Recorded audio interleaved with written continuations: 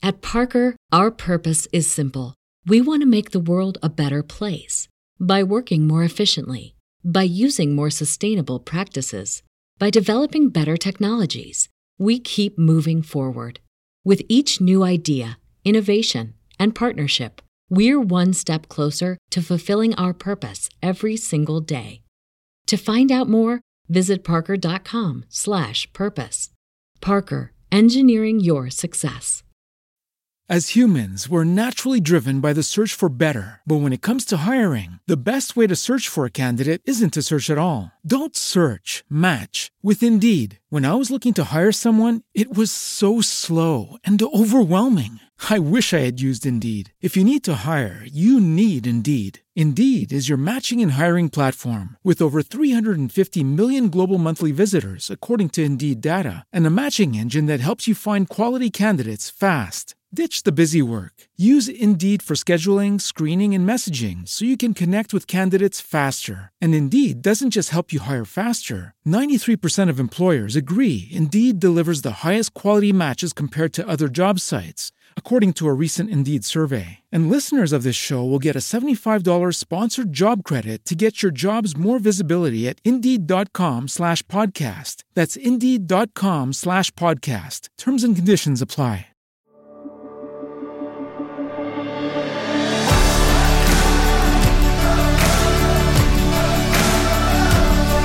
Welcome to the Gravity Leadership Podcast. Gravity Leadership is a growing network of people who believe the center of the Christian life is the love of God revealed in Jesus Christ, and that learning to take love seriously is vital for how we practice discipleship, mission, and leadership. The Gravity Leadership Podcast explores, in practical ways, how to root our lives and our leadership in this love that holds all of us and everything together.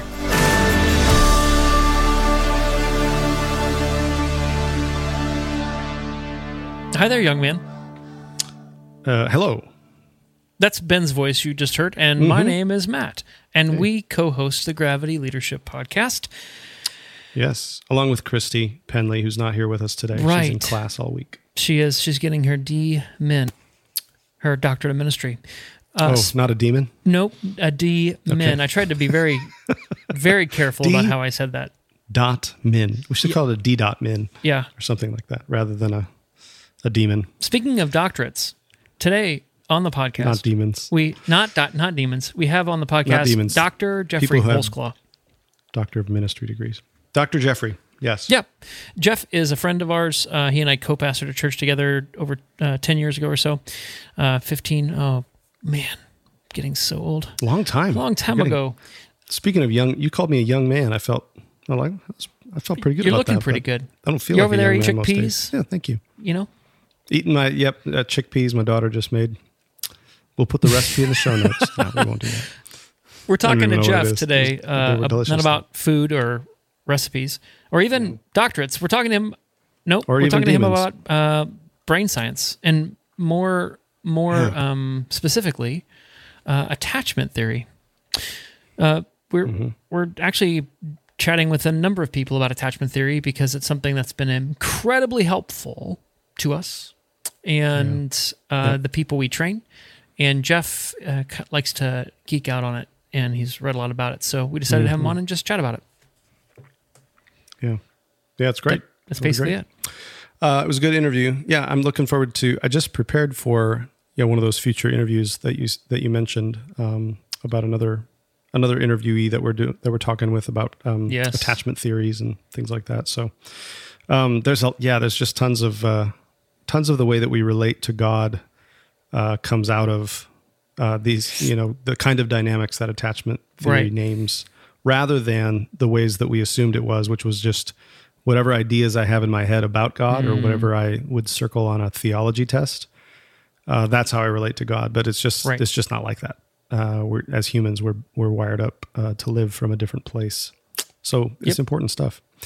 Hey, before we get into that, I wanted to mention to our listeners and to you, Matt, I'll listen. That as the pandemic, at least in most parts of the United States, is winding down, or at least we're moving into a new phase where travel is possible, we are beginning again to host workshops for leaders and for churches. And so if you're interested in having us out to host a workshop in your city or at your church, just reach out and let us know. podcast@gravityleadership.com. We do workshops on all kinds of different things. We've got a workshop on discipleship. We've got a workshop on mission.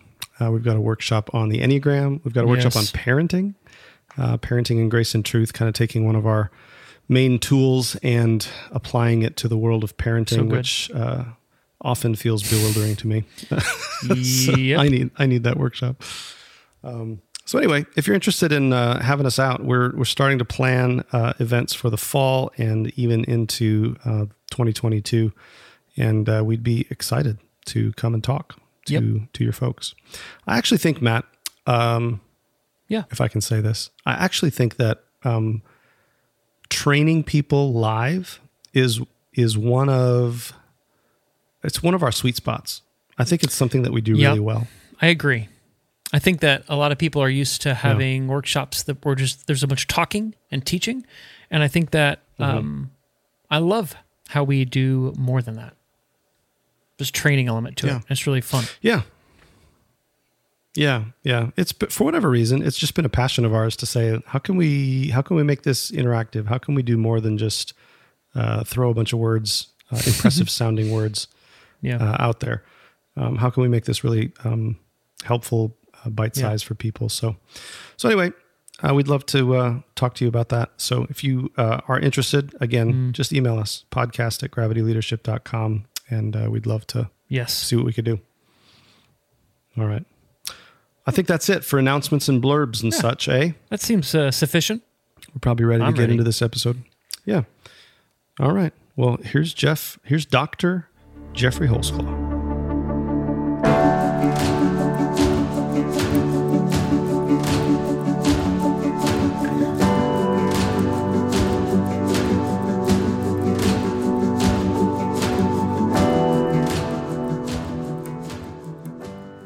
Jeff Holsclaw, welcome back to the Gravity Leadership Podcast.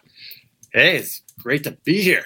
I love it. I can't quite remember the last time I was on, what we were talking about. I have like multiple ones, so I wasn't sure which was the last. Yeah, it's been a while. I think you were on with Sid, your wife. Yeah. Maybe talking about your book that you wrote with Sid. Maybe that was the last time you were on. It wasn't the Deconstructive series. Oh, yeah, it might have been that too. That was like 2 years ago. I think was part of that one as well. I think you're right. You've got a better memory than I do about this stuff. And we were in your house in Michigan recording that. That's remember that? Right. I do remember that. Okay, that was fun. Whatever we talked about on that episode was the most recent one. Yeah, I think that was Deconstruction. And that was like 2 years ago, so it's high time to have you back. I don't know whose fault this is, not having you on, but I'm going to find him and reprimand him. Definitely. Yeah. Jeff, for those of our listeners who are new or who have slept since the last time we had you on, give us an update. What do you spend your time doing? Where are you? And all the rest. Yeah, well, currently I'm in Grand Rapids, Michigan. I met Matt and Ben back when I was in Chicagoland, but for the last almost 3 years, I've been in Grand Rapids, co-pastoring. For the position is the Family and Youth Ministries with Sid, who's my wife, at a Vineyard Church here. I've also been for 7 or 8 years been teaching at Northern Seminary, systematic theology and church and culture classes and different kind of things. So that's been a lot of fun. And I don't know. I'm a nerd like you guys and a pastor and trying to figure out how to make it all work together. Yeah, totally. And Jeff is also a good friend. He and I co-pastored 15 years ago, Jeff. Don't say that. It makes me feel old. 15 years ago. And I love him like a brother. Jeff, there's a lot of things we could chat about today, but one of the things I've noticed, I'm on your email list. I subscribe and I, peruse all right. your weekly email. You have gotten into neuroscience lately, in particular brain science and how it relates to people who love Jesus and people who help others love Jesus. So my question is, how does a systematic theologian who also teaches cultural stuff and who pastors families, why do you care so much about the brain? Yeah, well, I Well, it started off because of my wife. She was like, "Hey, you should learn more about this stuff. I think it'd be good for our marriage." And so when your wife tells you that, It could be good. after the first, after the first kind of moments of feeling semi-offended or like, "What do you mean something's wrong?" I was like, "Oh, okay." So she had been a part of this group that was like kind of training in. It wasn't quite spiritual direction at that point, but and it's kind of spiritual formation. But it was this group that was trying to connect with God through prayer. It's called Emmanuel Prayer, but it was doing so through kind of taking brain science seriously. So asking questions. Well, when are we most optimally connected or available for relationships? And if we know that through science, maybe we should use that when we're trying to connect with Jesus. Shocker, right? Or maybe we should do that when we're in worship environments. Or maybe we should use some of that during our conflict resolution. So practices of finding peace, of practicing gratitude, of turning on what people call like the social engagement system and things like that in your brain can help you kind of connect with God in the community. And so she and I started kind of learning about that stuff. This is through someone like Jim Wilder. Yeah. And friend of the podcast. Yeah. And the Life Model Works. Oh, he's great. Yep. So he kind of got us started kind of in all this stuff. And so that's kind of where I was first learning about the brain and particularly about this aspect of God being with us. So that was kind of their main point. And then attachment theory kind of comes into that because it's this whole, which we'll get to in a couple of minutes.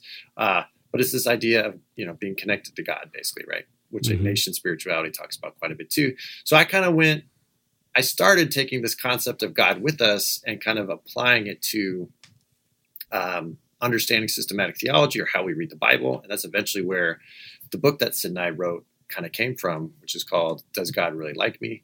And it's really focused on like joy and connection with God and how that's kind of the forgotten through line of Scripture. So often we're talking about sin and or God's glory and judgment, all these types of things. So that was kind of the beginning. And then during that process, I was like, because I'm a researcher, I'm a doctor after all.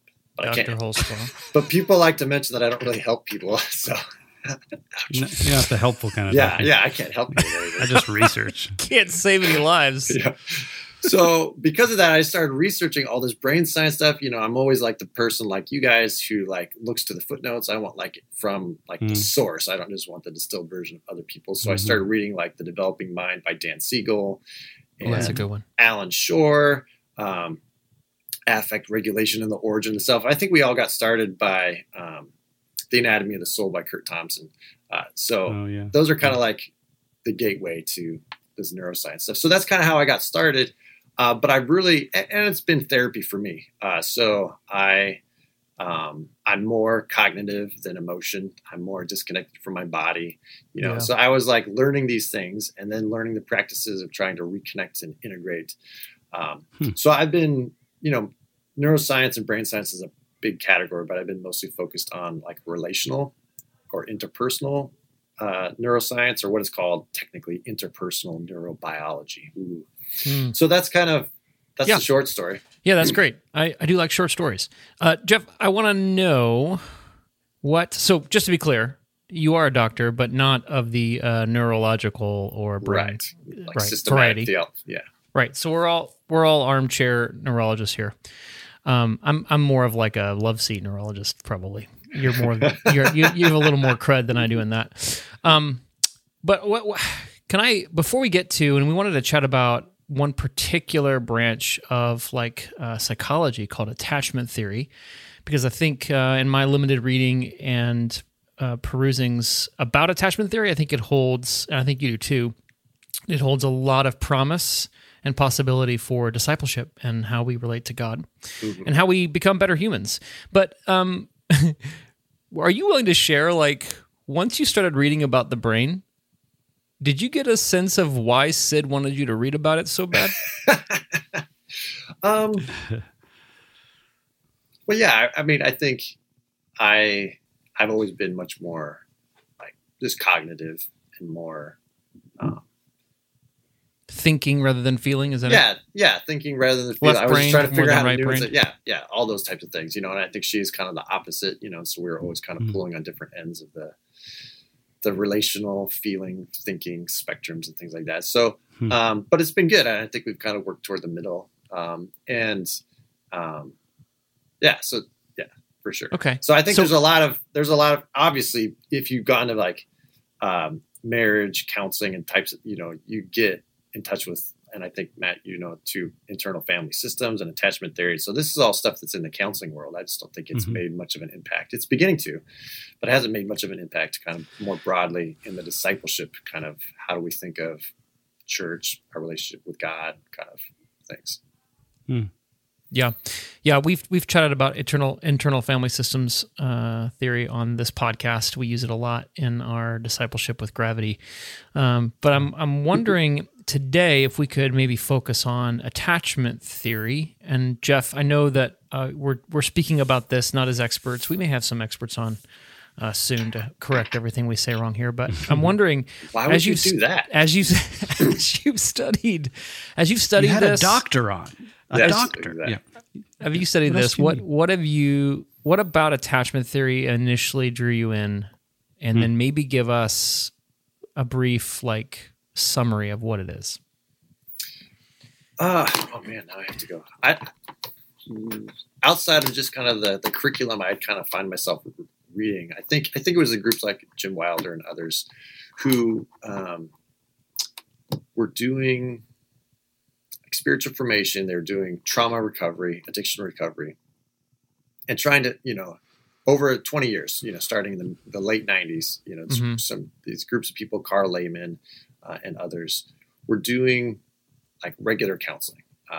And then where you kind of go after the trauma, or you kind of go after the bad behavior and you try to change it and fix it. And over a long amount of time and learning more about like implicit kind of memory systems and internal working models and these types of things, is they kind of came to the place of, well, instead of going after the trauma and kind of having people grapple with it, what if we just helped people experience God? And then like in a directed prayer time or kind of a visualization or something like that. And then just ask Jesus, what does he want this person to know about that event? And so kind of, it's got to make you, Jesus or Holy Spirit kind of like the counselor and the director and these types of things. And they found that if they actively worked toward what would be called like a secure attachment with God or some sort of relational connection with God, that either the trauma pain point would just stop feeling as traumatic, or that somehow it would find a resolution. And so there's this, so it's really, they were kind of pressing toward an understanding of having God as your secure kind of attachment figure, and then working through all whatever issues, whether it's addiction or trauma or types of thing, and then seeing what happens that way, instead of doing the reverse, which is, well, let's go after these kind of things and then just have God kind of be floating around there. So that's, I think through that process that, Sid, started me on. And then I just kind of followed the reading list on that way. And that direction is much more emotion focused. So there is kind of two branches when it comes to brain science. There's the more cognitive sciences side, which is how we process information, or the symbols, linguistic, kind of like all this stuff. And then there's the more what is called the affective or the emotional side, which is basically, they kind of argue like whatever information is happening is because you have relational interests at play, whether you know it or not. And those relational interests are creating emotional responses that you've been trained in certain ways to regulate. Those are called internal working models. And so I'm much more, both because I need more of that in my life, but I think it's right. Like, I think they're right to say that like the emotional, socio-relational connections are what drive the world. So we need to start there. So that's kind of, so then I think attachment theory kind of basically starts there. And then the other kind of, psychologies and things kind of flow from there. So that's that was my interest. And you used one of the technical terms, or Jeff, if you will, terminus technicus. Oh, we went Latin? Or is that just, or is that, for you? That made up Latin. Is that Tebby? That's not true. That's Ted Latin. He's trying to impress the doctor. Your grade will not be affected by using Latin in your paper, Matt. I did bring you an apple emoji. Jeff, use the phrase secure attachment, and that comes out of attachment theory. Maybe could you tell us what secure attachment is? And then I know there's other attachments like chaotic, disorganized, etc. Could you then maybe give us a brief understanding of how then secure attachment is differentiated from those? Yeah. So, well, let's back up to just what is attachment. What is the attachment system? So the attachment system, as some would talk about it, is kind of this instinctual urge to connect between caregivers and child. And so this is basically a survival mechanism that human children are basically vulnerable, helpless, more helpless than just about any other primates, certainly more than just regular kind of mammals, right? And so we have to have this instinctual urge for connection, and that connection with the caregiver is so that the caregiver can be a safe haven and a secure base. So those are kind of the technical terms. The safe haven is that the caregiver gives care and offers security. So at the most basic level, that would be to provide warmth for a baby, an infant, keep them wrapped, provide food when they need, help them regulate their sleep. So that's safe haven.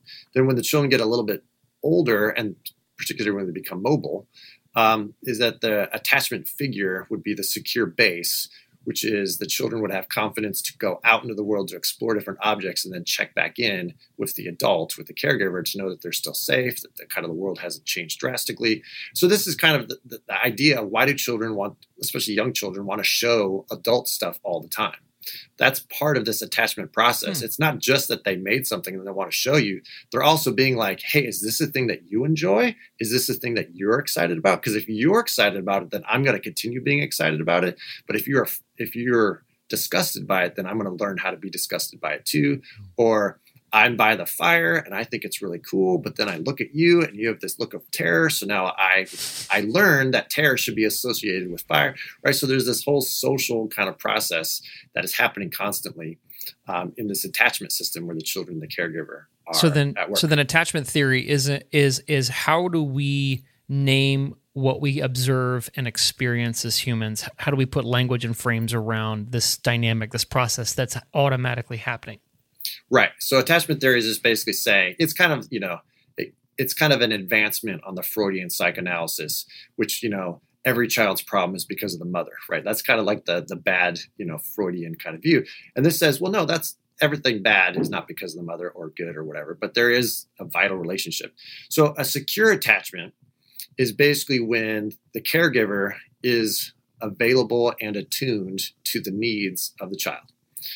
So when the child needs help, the caregiver will give help. When the child is feeling independent, then their caregiver won't intrude or take over. So that's what it means to be attuned. When you need help, I'll give help. When you don't need help, I'll let you kind of learn and do your own thing so you can find your limits. And when you hit your limits and you're afraid, then I'll step in and I'll be a secure base again. So there's this kind of give and take, which is called attunement. So a secure attached child will have a caregiver who's available and attuned. And what'll happen is they'll create an internal working model of self, of others, and the world, which is something like other people are available and helpful.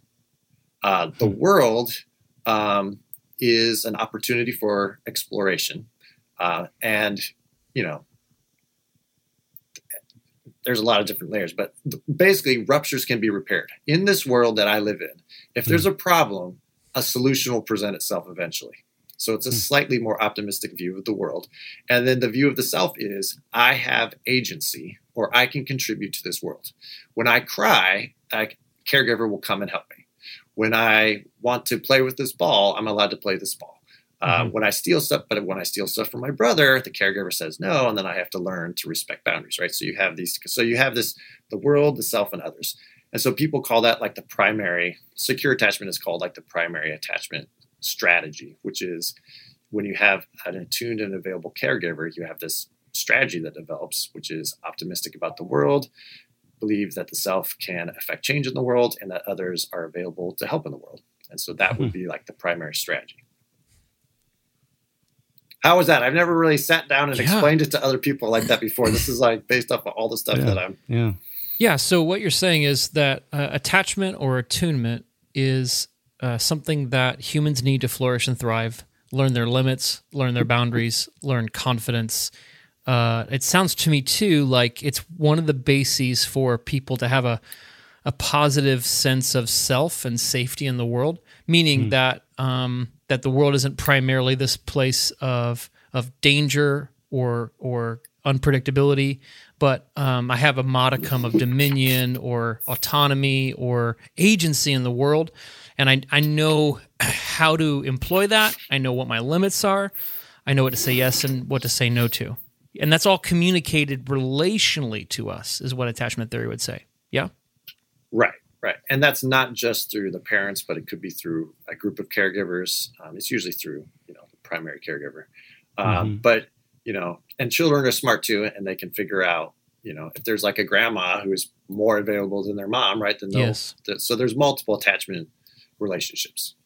Yeah, when I was a youth pastor, I had this this retired youth pastor tell me, he's like, I'm just going to give you one piece of advice. I said, what's that? And he said, kids will gravitate towards the oldest adult who will take them seriously.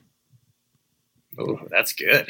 Isn't that good? That's really good. And I think what he was saying is basically what we're describing with attachment theory. Like if you provide a safe, secure place for kids to be seen and known and accepted and safe, then they will want to be with you because we're made for that kind of relationship. Mm-hmm. Yeah. Yeah. Cool. Okay. So then we all get secure attachments in childhood, right? Great. Well, this has been great having you on the podcast, Jeff. That's what I heard. That's what I heard you say. Great news. Well, unfortunately, many parents parent out of their own insecure attachment and pass that on. The Bible could call that generational sin or something like that. But not to bring theology or the Bible into all this. Hey, but, careful.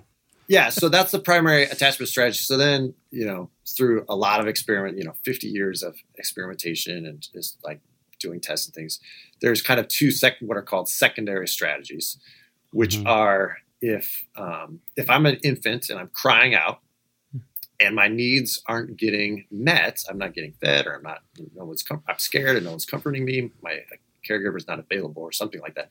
I have to create a new strategy, right? Because just dying is not an option, so kids figure out how to survive. So I think, because the other attachment strategies can feel very kind of negative and, and they do kind of have negative life outcomes. But we have to remember, and this is part of the self-compassion, is that these were strategies that were developed to cope with a less than optimal situation. So either my caregiver wasn't there, I was abandoned, or, maybe, and it could be. Maybe I grew up with an alcoholic or an angry parent, and so things were dangerous, or I could never know what to expect. Right. Yes, right. And so there's kind of two general attachment strategies that end up developing, and they kind of come with different names. So one would be the kind of anxious, or the what are called distracted, and then the other one would be more of the avoidant or the dismissive kind of strategy. And that's basically, and this goes back to the emotional information I was talking about. It's basically a way of figuring out how to do with I'm a child and I'm overwhelmed by a situation. My environment, or external or internal. Yeah. Internal first, right? Because I'm crying. I have like an emotional overload. So what am I going to do?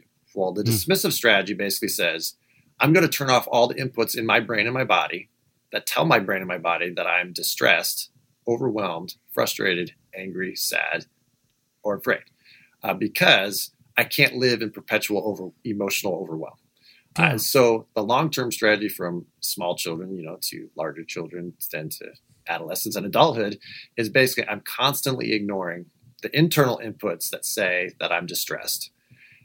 But what that means is I also ignore all the relational, emotional information coming from other people, because I don't want to activate my attachment system, because activating my attachment system didn't get me anything, or it hurts.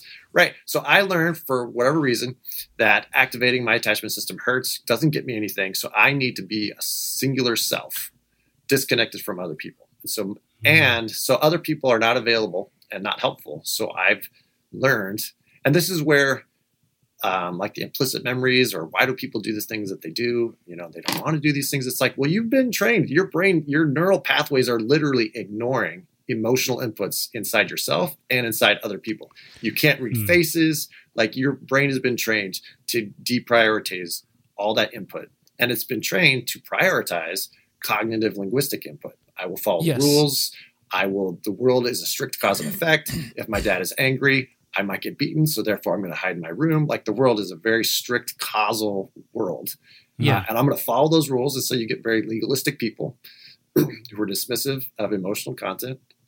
And they wonder why, people get so overwhelmed and freaked out and cry a lot. And they're like frustrated that we can't just, get on with life and things like that. So that's one secondary strategy, or what is called an insecure attachment. Insecure. I also heard you call it dismissive. Well, that's the variant. The whole kind of umbrella is insecure, but yeah. So it's a dismissive or avoidant, because you're avoiding or you're dismissing attachment kind of signals out in the world. And I want to just highlight something you said real quick.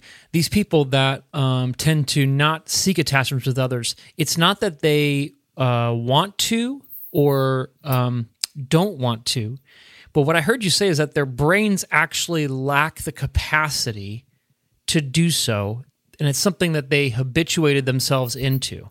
So it's not like a volitional, willful choice, but rather it's this conditioned, habitual response to anything that, just to life, right?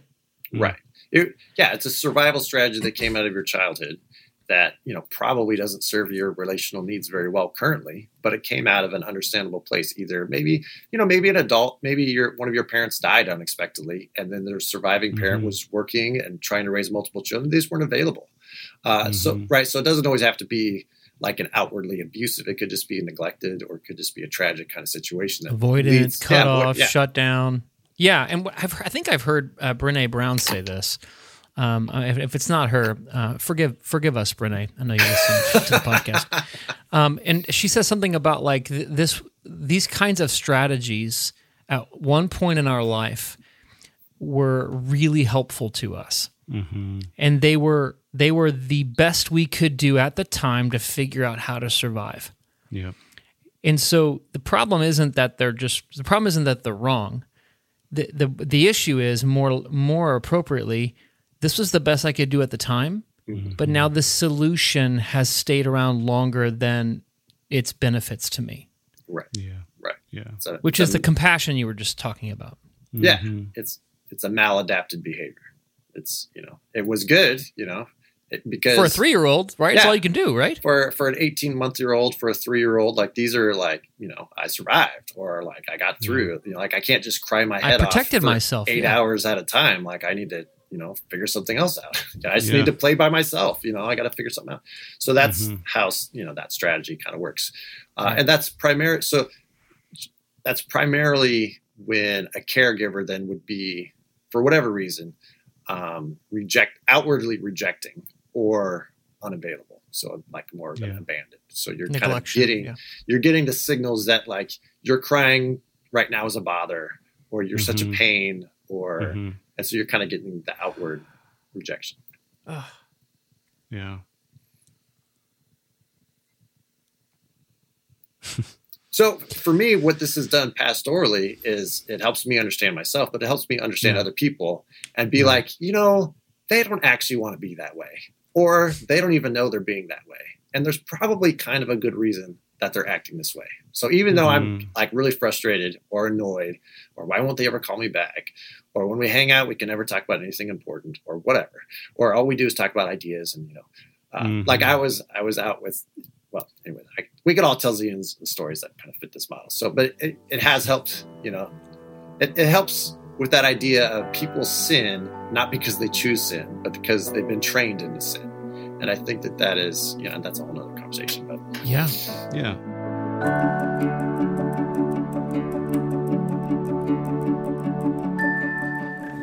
Ben, I keep hearing from pastors almost weekly, and I keep hearing my own voice tell me daily just how kind of worn out and tired and messy and fatigued and discouraged, just all the superlatives about how hard ministry is. Yeah.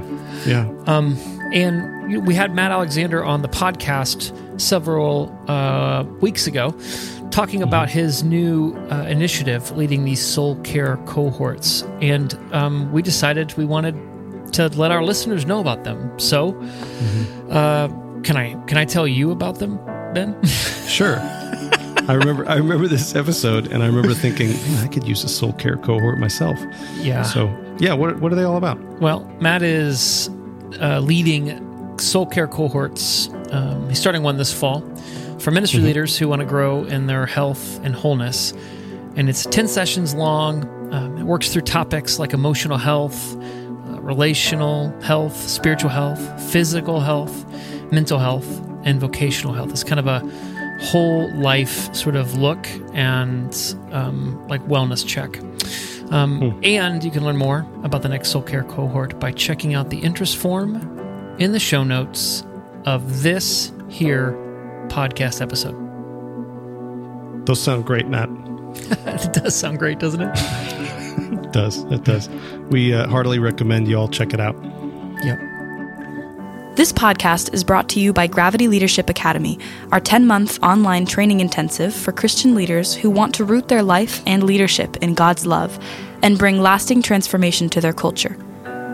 In Gravity Leadership Academy, you'll learn the real-life practicalities of how to notice God's presence and activity in and around you, so you can participate more fully in God's life and mission, and open up space for those around you to do so too. We've worked really hard to make this training in missional leadership practical and doable. To find out more about Gravity Leadership Academy, visit gravityleadership.com/academy.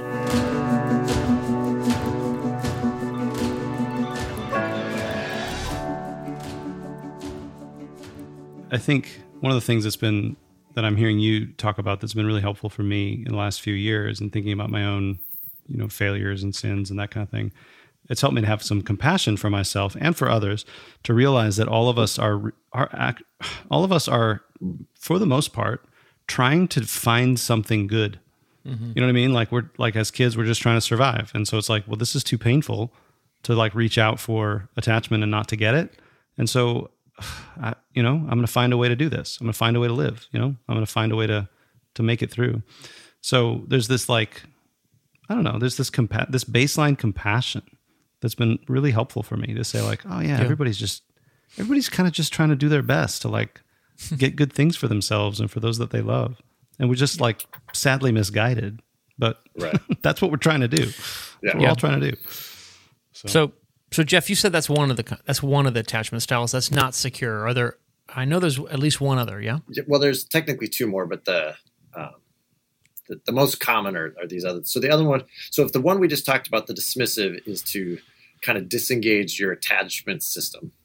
The other one would be to double down on it. So I'm going to figure out for an inattentive caregiver, I'm going to figure out how to make them pay attention to me. I'm going to figure it out.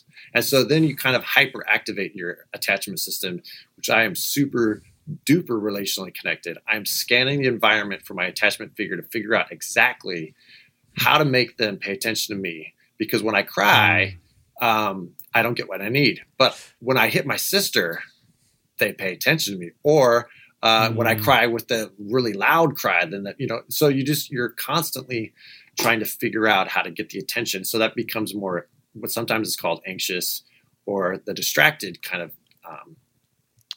secondary attachment style, where you're basically looking at the other person to give you all the needs. And long term, what happens is you end up kind of creating a helpless sense of self, is that only other people can help me. I can't help myself. Whereas the other person is, I have to help myself because other people will never help me. So I will always take care of myself. This is kind of the reverse style, which is if I can just attune to them enough, then I'll get what I need, rather than believing that they're supposed to attune to me because they're the caregiver, they're the adult, right? So that's where you get situations where you have reverse parenting, where you have the kids parenting the adult, where so instead of just running away and hiding, it's kind of like, well, if I give my dad a back rub, then he won't get drunk, or he won't, mom, or if I clean the kitchen really well, then mom won't get angry and yell at me. So you learn all the things that other people want you to do, so that then you can feel secure in your connection with them, and then they'll give you some of the attention. And so the parental kind of style then is called distracted. So parents will sometimes be attuned and available, but then sometimes not. And the kid never knows when. So it's an unreliable attention and it's an unreliable attunement rather than an outright rejection, which would be more of the dismissive side. So this would be like parents who take care of their kids as a reflection on themselves. So they're good to their kids when friends are over and they're really playful and they're attentive because they want the in-laws to know that they're a good mom or dad. But then when those in-laws are gone, then they're like neglecting. So then the kid's like, wait, I don't get it. Sometimes you play with me, sometimes you don't, or sometimes you're taking care of me and sometimes you don't. So the kids are very kind of confused about what it takes to get your attention. So that's why they become like what is called hypervigilant in relationships. So that happens in romantic relationships. You get the nervous person is, are they really into me? Are they cheating on me? I'm very jealous. I'm insecure. Let's do this. Let's do that. Trying to figure out how to keep the connection kind of. So that would be the much more hot relational kind of energetic, passionate, romantic relational type. Whereas the dismissive would be much more cold and disconnected and things like that. So that's kind of just the second, one of the other secondary attachment styles. Yeah. So there's secure attachment, which is like, I feel good about my needs are going to be met when I have them in essence. And then when my needs are not met, two of the major categories of style are one is to shut off these inputs so I don't feel this pain and basically just try to convince myself that I don't need people. It's useless to feel this pain. Yeah, what's that? You could call that like the flight kind of option. Yeah, flight. I'm going to flee from the pain of this attachment desire that's not being met.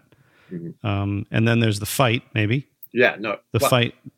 That's kind of how I was interpreting. I haven't heard anyone quite say it that way, but yeah. Yeah, well, I don't. Maybe we're waiting again. We need. I think we're pioneering. Actually. Okay, here we go. Pioneering sounds good. I like that word. No, but yeah. So the other option is to like double down on like, all right, well, if like I'm gonna create drama. So one kid is the quiet kid who plays well by himself that everybody thinks, oh, that doesn't need much, and the other kid is the problem child who is hitting his sister or, creates drama in order to sort of try to find that attachment. I mean, that in general. Yeah, that's one way. Another way would be, the people-pleasing child, which I'm just going to be the perfect, perfect helper. I will always clean up my room to make sure that I get all the stars. I'm the perfect students. Okay. So, there's lots of different ways that these kind of styles can play out because a dismissive could also be the bully, right? I'm just going to like dominate everybody because I don't care. So you can't really attach specific behavior. And I know you probably talked about the Enneagram too. It's like you can't always attach specific behaviors to a type, right. But it's the motivation. It's either I'm trying to keep people at a distance because being vulnerable and dependent on others threatens me, and I want to be independent and separated, or it's I feel kind of helpless and out of sorts unless I'm around somebody who's inputting my self-esteem or affirmation or literally helping me and things like that. So I'm constantly on the lookout. Yeah.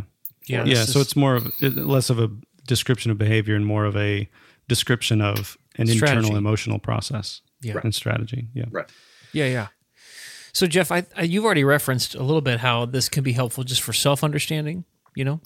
Self-knowledge. I'm sure our listeners, as you're describing these different styles, they're called attachment styles, that maybe they're identifying themselves or their loved ones or even their kids, right? And they're like, if you're like me, you're beating yourself up for being on Instagram at dinner. But also, so pastorally, I think you get a bit insight into why people are the way they are. But for you as a systematic theologian, for you as somebody who wants to understand God and God's story and apply bring theology into the church, why is this particularly helpful for you to understand discipleship and theology and our formation? Well, I think, one, the more I've read about neuroscience, brain science, relational, all this stuff, the more I've felt like, the ancient people aren't dumb. And so like the spiritual classics, Desert Fathers, especially I think like Ignatius of Loyola, like others, you're just like, a lot of these spiritual practices really align with a lot of current science.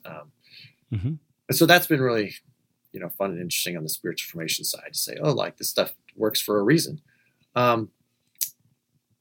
Theologically, I kind of do bring this to my reading of scripture and understanding like secure base, safe haven, reading the Psalms, people are like in distress and they're calling out for God to be a refuge or a rock, and so like, I think there's all these kind of metaphors in scripture where you're like, oh, like this is filling these attachment needs or this attachment distress that, people want or they need.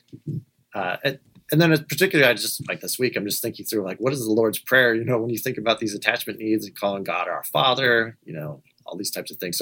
So that's been really helpful. And especially kind of learning thicker emotional language and reading that into scripture. I don't remember if you were there, Matt, but at Life on the Vine, there was a particular gentleman who would always read scripture angry. It was as if Jesus or the Psalms or God's voice was not angry is not quite right, but it was stern. It was like God was always stern. Like every tone or inflection coming out of the Bible was like stern. And I was like, how much do we interpret the Bible in our own devotional life by hearing tone of voice in the passages where Jesus is telling a parable? Because if he has a stern tone of voice when he's telling a parable, you're going to be like, oh yeah, that one's like, it's all about judgment. It's like, but if you read it with like a playful, a joking, or even kind of a loving, kind of empathetic tone, you'd read some of these parables very different. So it's things like that where I'm trying to read and imagine scripture through the kind of this emotional, relationally laden kind of lens.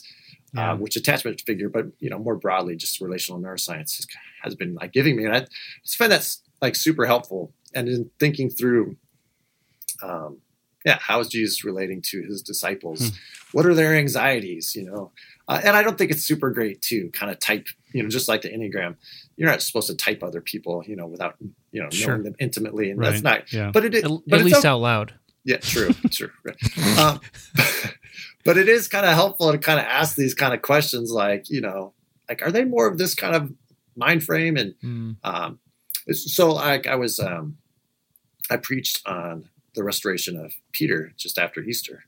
And I kind of had this kind of category of like, why did Jesus ask Peter these questions 3 times? Right. And Peter even says, Lord, you know all things. Right. And it's like, well, Jesus asked him 3 times because Peter didn't believe things about himself. It wasn't for Jesus' sake. It was for, Peter needed to be restored in his own mind because he didn't need to be told that Jesus still loves him. He needed to remember that he is still lovable, or that and not even just lovable. Come on, preacher. But this is where the safe haven and the secure base for me comes in, is people need 2 messages at all times, I believe, which is that you're safe and you belong, but that you can contribute.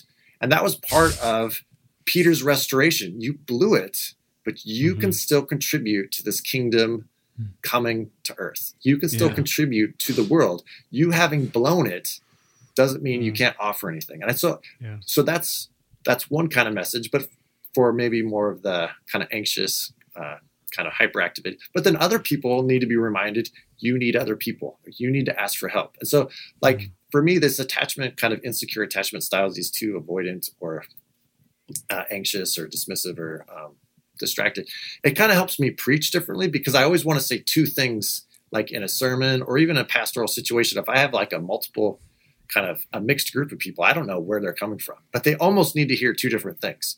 One is you have agency and you can contribute to the world. You're not helpless. You're not ignored. You can do something.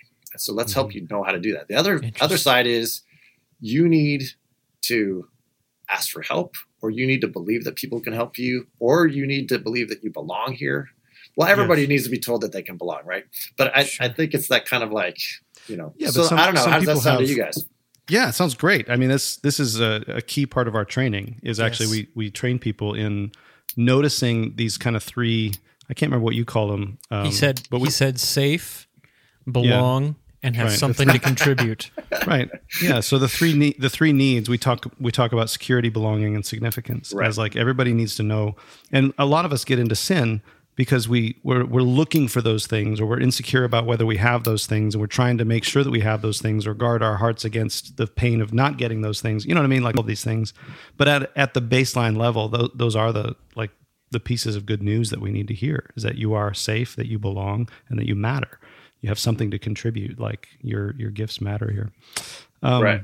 And like you're saying, Jeff, like we all have those needs, but some of them feel more acute to some of us at certain times than other times. And it's important to pay attention to that. Right. And, what I'm talking about, these are all things on a spectrum or a continuum, right? So it's not you're either all dismissing or you're totally secure or you're all avoidant, right? You kind of rotate in and out of them, and so people who know me are like, I don't know, Jeff, but I'm more securely attached than people probably think. I don't know, Jeff. But Jeff, be serious. But I tend toward like the dismissive range, and other people could be securely attached, but in stress or given like a certain relationship, like when I'm around my siblings, like I just revert to anxiously attached or something like that. Or given a situation where we're dealing with finances or a big decision, like I just go, whoop, I slide into this. And I don't think it exactly matches, but like it's, this maps onto like the grace and truth kind of matrix that you guys talk about, where, like the people who are more kind of dismissive will be in the truth, in the kind of call out, kind of the world works according to certain laws, and we need to stand firm on them. Just get truth is important. Figure it out. Let's get the information. Information changes the world. And then the people who are more kind of distracted or anxious will be in the kind of the hangout. Let's just manage the relationships. Let's just make sure we're okay. Make sure and emotions and relationships are most important. And, we kind of fudge on the truth, or like, we don't really need to do anything, and then I could never tell them how I really feel. Yeah. They can't handle the truth. Things, It's all about them, and I don't know who I am anymore. But, like the call in, that'd be more of the kind of secure. And some people have said, and I kind of lean this way, is a secure attachment isn't the best word for it. It's more of a balanced one. And it's balanced between cognitive and emotional information. I'm balanced between understanding my own cognitive and emotional information that's coming out of my body and my memory and my brain and what I'm perceiving in the world.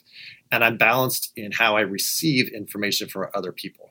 So people who are anxiously or distractedly attached will prioritize emotional information.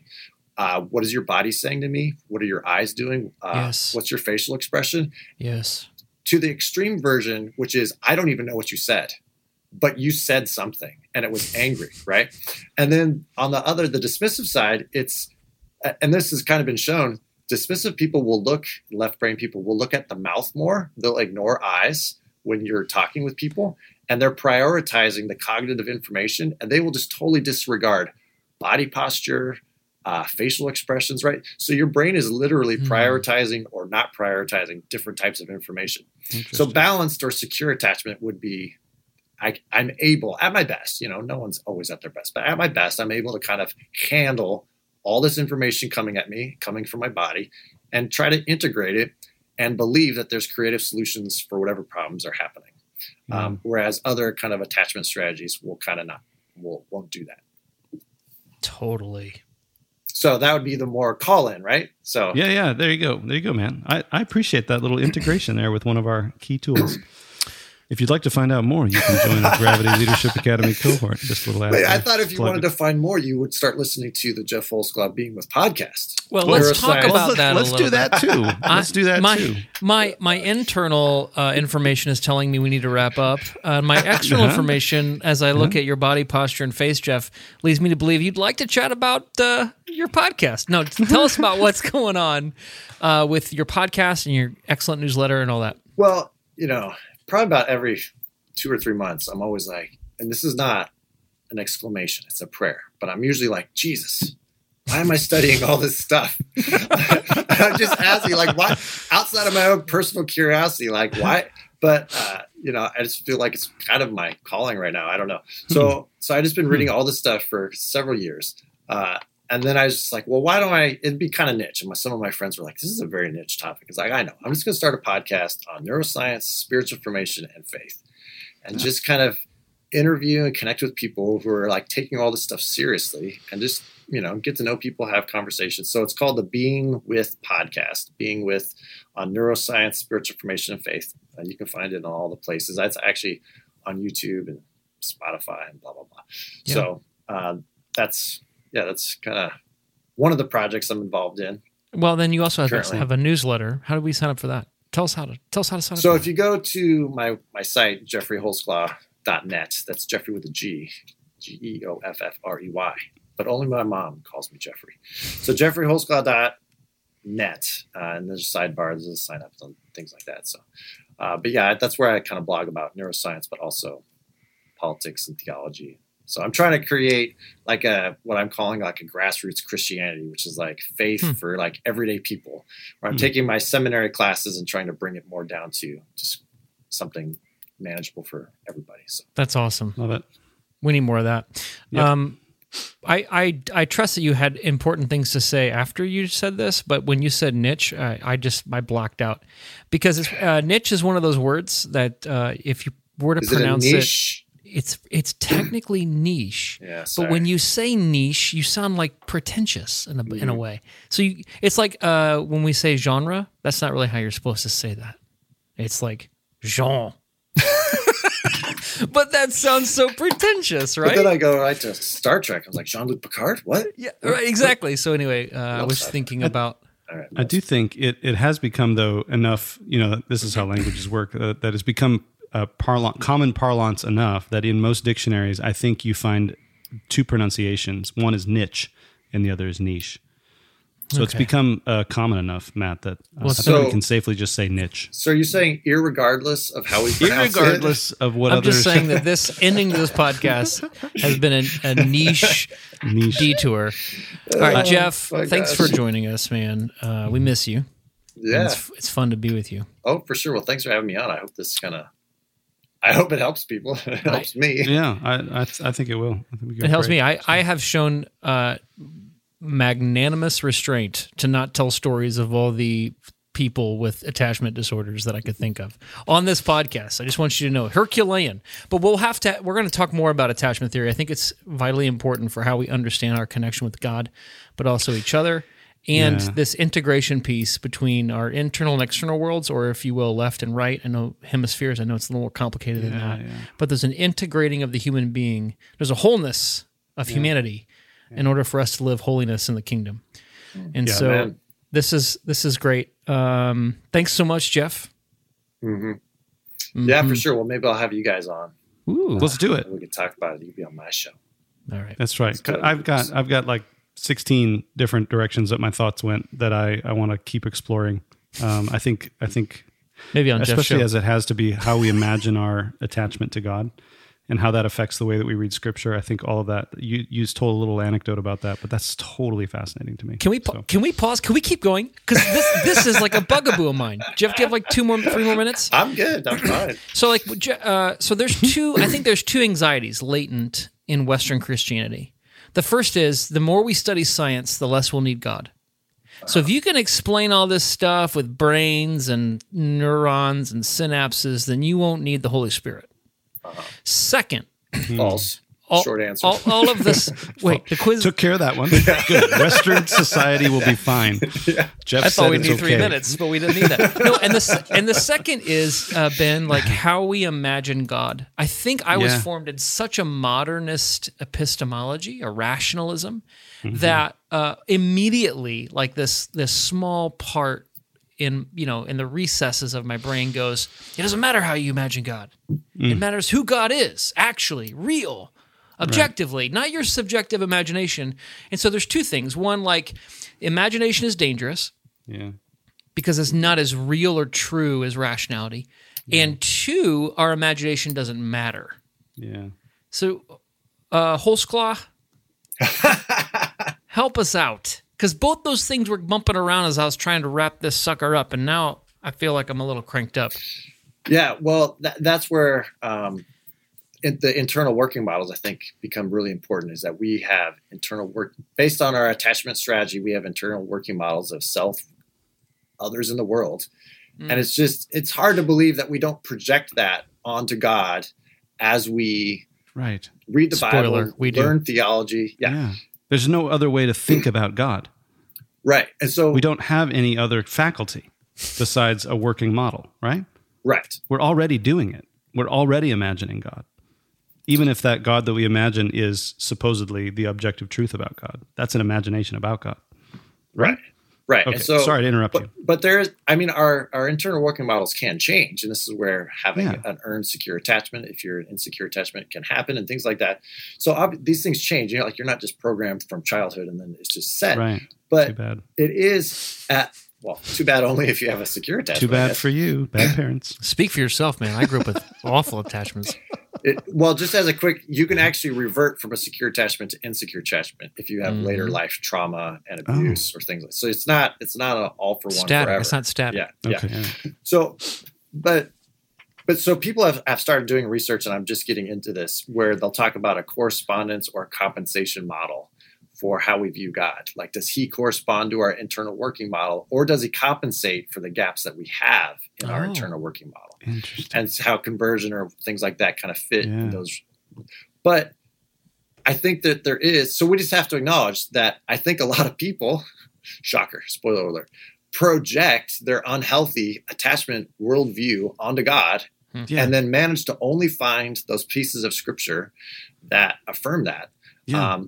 And it can go both ways, which could be a really stern, law-giving, kind of rule-following God who expects justice and is going to punish you if you break the rules. But it can also be the very kind of God's in and out. Like, he's dodgy. Like, I don't know where to find him. He's unreliable. Sometimes I pray and he's there. Sometimes he's not. And then you read scripture. And, the exile. Like, God, kicked out his whole people because he wanted to. What was he doing for 400 years? Right. Jesus is in and out. He's so confusing. I think it's both attachment styles. So, so that's so like so we find stuff in scripture that seems to affirm that, and we think, oh, this is my objective view of God now. Or we read tone into scripture, and again, we can't help but read tone, right? Right? We're like when Jesus says to the disciple, I'm thinking of after the storm on the lake. I'm preaching on this in a couple weeks. Oh, yeah. After the storm on the lake, and he saves them. He asks them, I think this is in the story, why did you doubt? Right. You disbelieving generation. You disbelieving generation. Right. I mean, tone makes so much difference. And why did you doubt?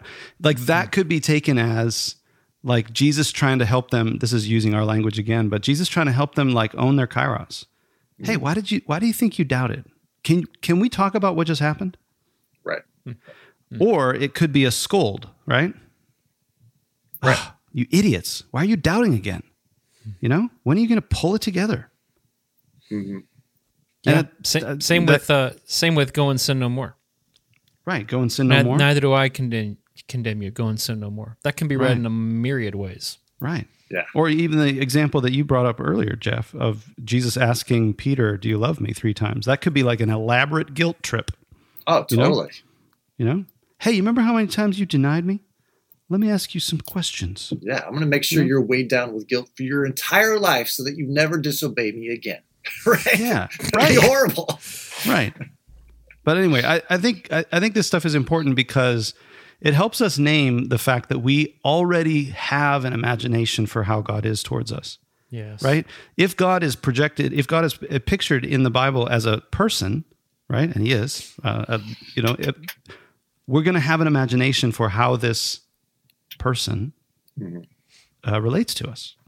So just to land the plane, on your own show, I'll land your show's plane. Thank you, Jeff. But get us out of here. The famous A.W. Tozer, he'd say the most important thing about a person is what they think about when they think about God. Mm-hmm. And I think attachment theory and internal working models, they help us kind of get at that in a deeper, more granular level and come to terms with the fact that, some of those ideas didn't come from just reading the Bible and theology books. Some of those ideas came from deep-seated patterns that are preconscious and came out of my life history. So I think that's important. And I don't know if it was a direct kind of quip, but like C.S. Lewis, he said something basically, the most important thing about a person is what they believe God thinks about them. And so he reverses it. It's not what I think about God, it's what God thinks about me. But that's also part of the internal working model kind of process. And so it's not, that doesn't come just from reading the Bible. hopefully, Yes. but it comes through hopefully spiritual formation experiences and prayer exercises and actually communing with Jesus. But it also comes from early, and continuing kind of life patterns. And so I think this stuff really helps us understand shocker, right? How complicated all this is. Yep. Right. This is why we need the imagination and spiritual formation. This is why we need relationships. This is why you need the church. That's why it's not just enough to download sermons and read your Bible alone, because we are we need an ecclesiology that can handle this, and we also we need that. And Jeff, I appreciate your work and your friendship, your podcast, your newsletter. We're going to hold you to. You just told 16 people who are listening to this that you're going to have us on your podcast. Now. So we're gonna make sure we make that happen too. Thanks a lot, Jeff.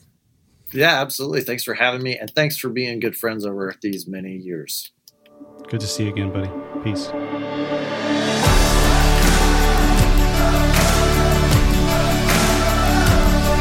Thanks for joining us for this episode of the Gravity Leadership Podcast. Our show is produced by Ben Sternke, Matt Tebbe, and Ben Hardman. Aaron Sternke does our mixing and mastering. You can check out his work at aaronsternke.com. If you find our podcast helpful, share it with your friends in person and on social media. And don't forget to rate and review us online, as well as subscribe so you don't miss an episode. You can join our Gravity community for free at gravityleadership.com/join. You'll get our latest content delivered straight to your inbox, as well as an email most Fridays with curated links to articles we found interesting or helpful. To join us, go to gravityleadership.com/join. And hey, we'd love to hear from you. Ask a question, make a comment, send us an idea, a recommendation, recipe, whatever. You can email us at podcast@gravityleadership.com. Catch you next time.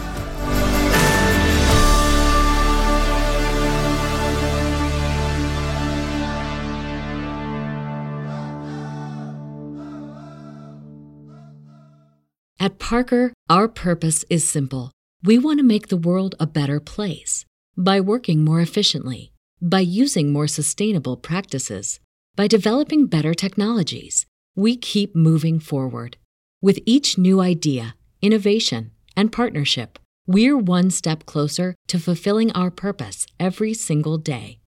To find out more, visit parker.com/purpose. Parker, engineering your success. As humans, we're naturally driven by the search for better. But when it comes to hiring, the best way to search for a candidate isn't to search at all. Don't search, match with Indeed. When I was looking to hire someone, it was so slow and overwhelming. I wish I had used Indeed. If you need to hire, you need Indeed. Indeed is your matching and hiring platform with over 350 million global monthly visitors, according to Indeed data, and a matching engine that helps you find quality candidates fast. Ditch the busy work. Use Indeed for scheduling, screening, and messaging so you can connect with candidates faster. And Indeed doesn't just help you hire faster. 93% of employers agree Indeed delivers the highest quality matches compared to other job sites, according to a recent Indeed survey. And listeners of this show will get a $75 sponsored job credit to get your jobs more visibility at Indeed.com/podcast. That's Indeed.com/podcast. Terms and conditions apply.